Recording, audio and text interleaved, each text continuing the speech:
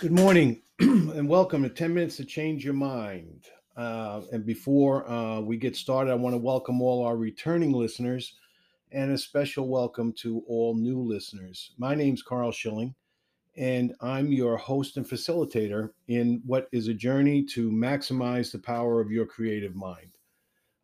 This is uh, a wonderful day. Before we get started, I did want to mention to you in his book, The Referral of a Lifetime, Tim Templeton tells us everyone knows 250 people.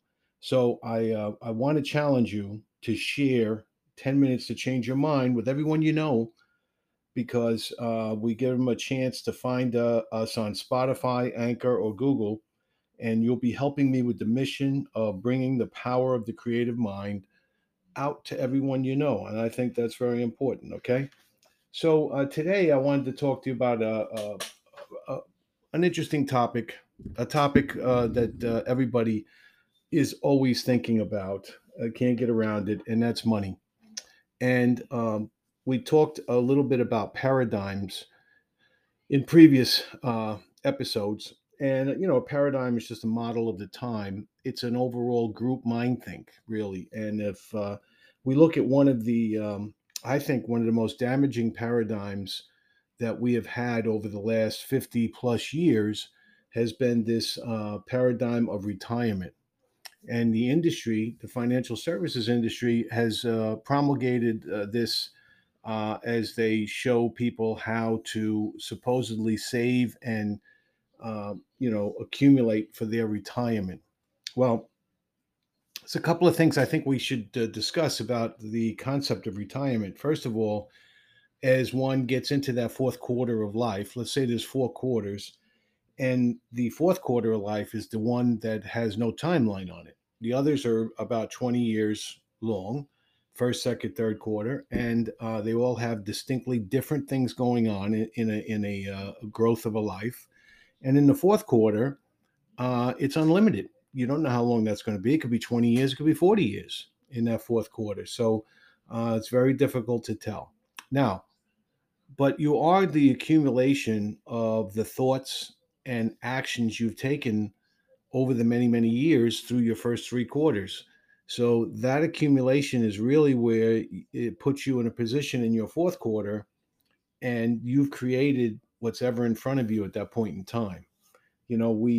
We like to talk about in terms of the 3 stages of you. We have a white paper for that, by the way. But the 3 stages of you are past, present, and future. And we all know that our past is reflective of where we are at a given moment in time, but we can't do anything about that past.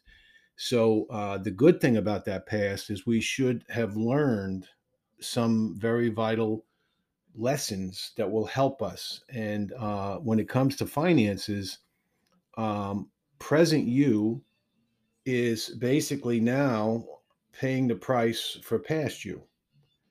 And if the present you continues to make the same financial mistakes and the same mistakes with money and do the same things over and over again, then you're taking away from future you, which will ultimately be that fourth quarter. That fourth quarter of life will be the future you. So, in growing that, the reason I wrote the Middle Class Millionaire Plan was to show people some strategies that the ultra wealthy have always used to create generational wealth. See, they don't just create wealth, they create generational wealth so they can pass it down. And then that generation, the next generation, the next generation, if they all pay attention to the strategies and the mindsets and learn the same lessons, then you end up with this generational wealth, just like you end up with generational poverty. That's another mindset, and it's being taught and it becomes generational. So my work was to reach to the middle class, firstly, to discuss these things about changing your mindset and making your creative mind as fertile as humanly possible, because you really are creating your own future. You're creating your own present, and that will come from what you've done in the past. So it's very, very important that you reflect on that. So when it comes to money, The mistakes that are made are the fact that, look, everybody really lives in the five cycles of money. We work, we earn, we spend, we borrow, and we pay. Okay. The biggest issue is that borrowing side, because when we do that, we create reverse compound interest. It's called interest on the payments. So when you borrow in the present, you're not really borrowing from the banks or the financial industries services. Oh, yeah, they're providing the capital now, but that's not who you're borrowing from. You're really borrowing from yourself. You're borrowing from future you. You're bringing forward unearned income that has not yet been booked and has not yet hit your balance sheet, and you are now able to spend it here in the present. Now, when you spend it in the present, the penalty for that is interest. And that interest accrues and goes on for pretty much your lifetime. So you're paying that interest into future you. So future you has now inherited from present you, has inherited this payment cycle. So the work, earn, spend, borrow, pay cycle. So the area we need to take care of, we know we're going to have the work and earned cycle. We know we're going to have the spend cycle. But what we can do with the work and earn cycle is to create more income. Now, no one discusses this, but that's the mindset. You need to create more income so that you have that additional income that you can now put into the strategies that will help make you financially independent. And we have numerous strategies that we do with our middle class clients, and we work heavily with the middle class. The mass affluent and the middle class, and we show people how to increase their income, and that's a mindset. You need three types of income. We discussed that. You need direct, getting paid for what you do. You need residual, getting paid for what you've done. And you need passive income, which means that the money that you have accumulated is working for itself. It is creating more compound interest on itself. So that's really the cycle. So that work earn cycle now becomes work earn three types of income. You can still spend and you can still borrow, but now reflectively, you will look at your borrowing a different way.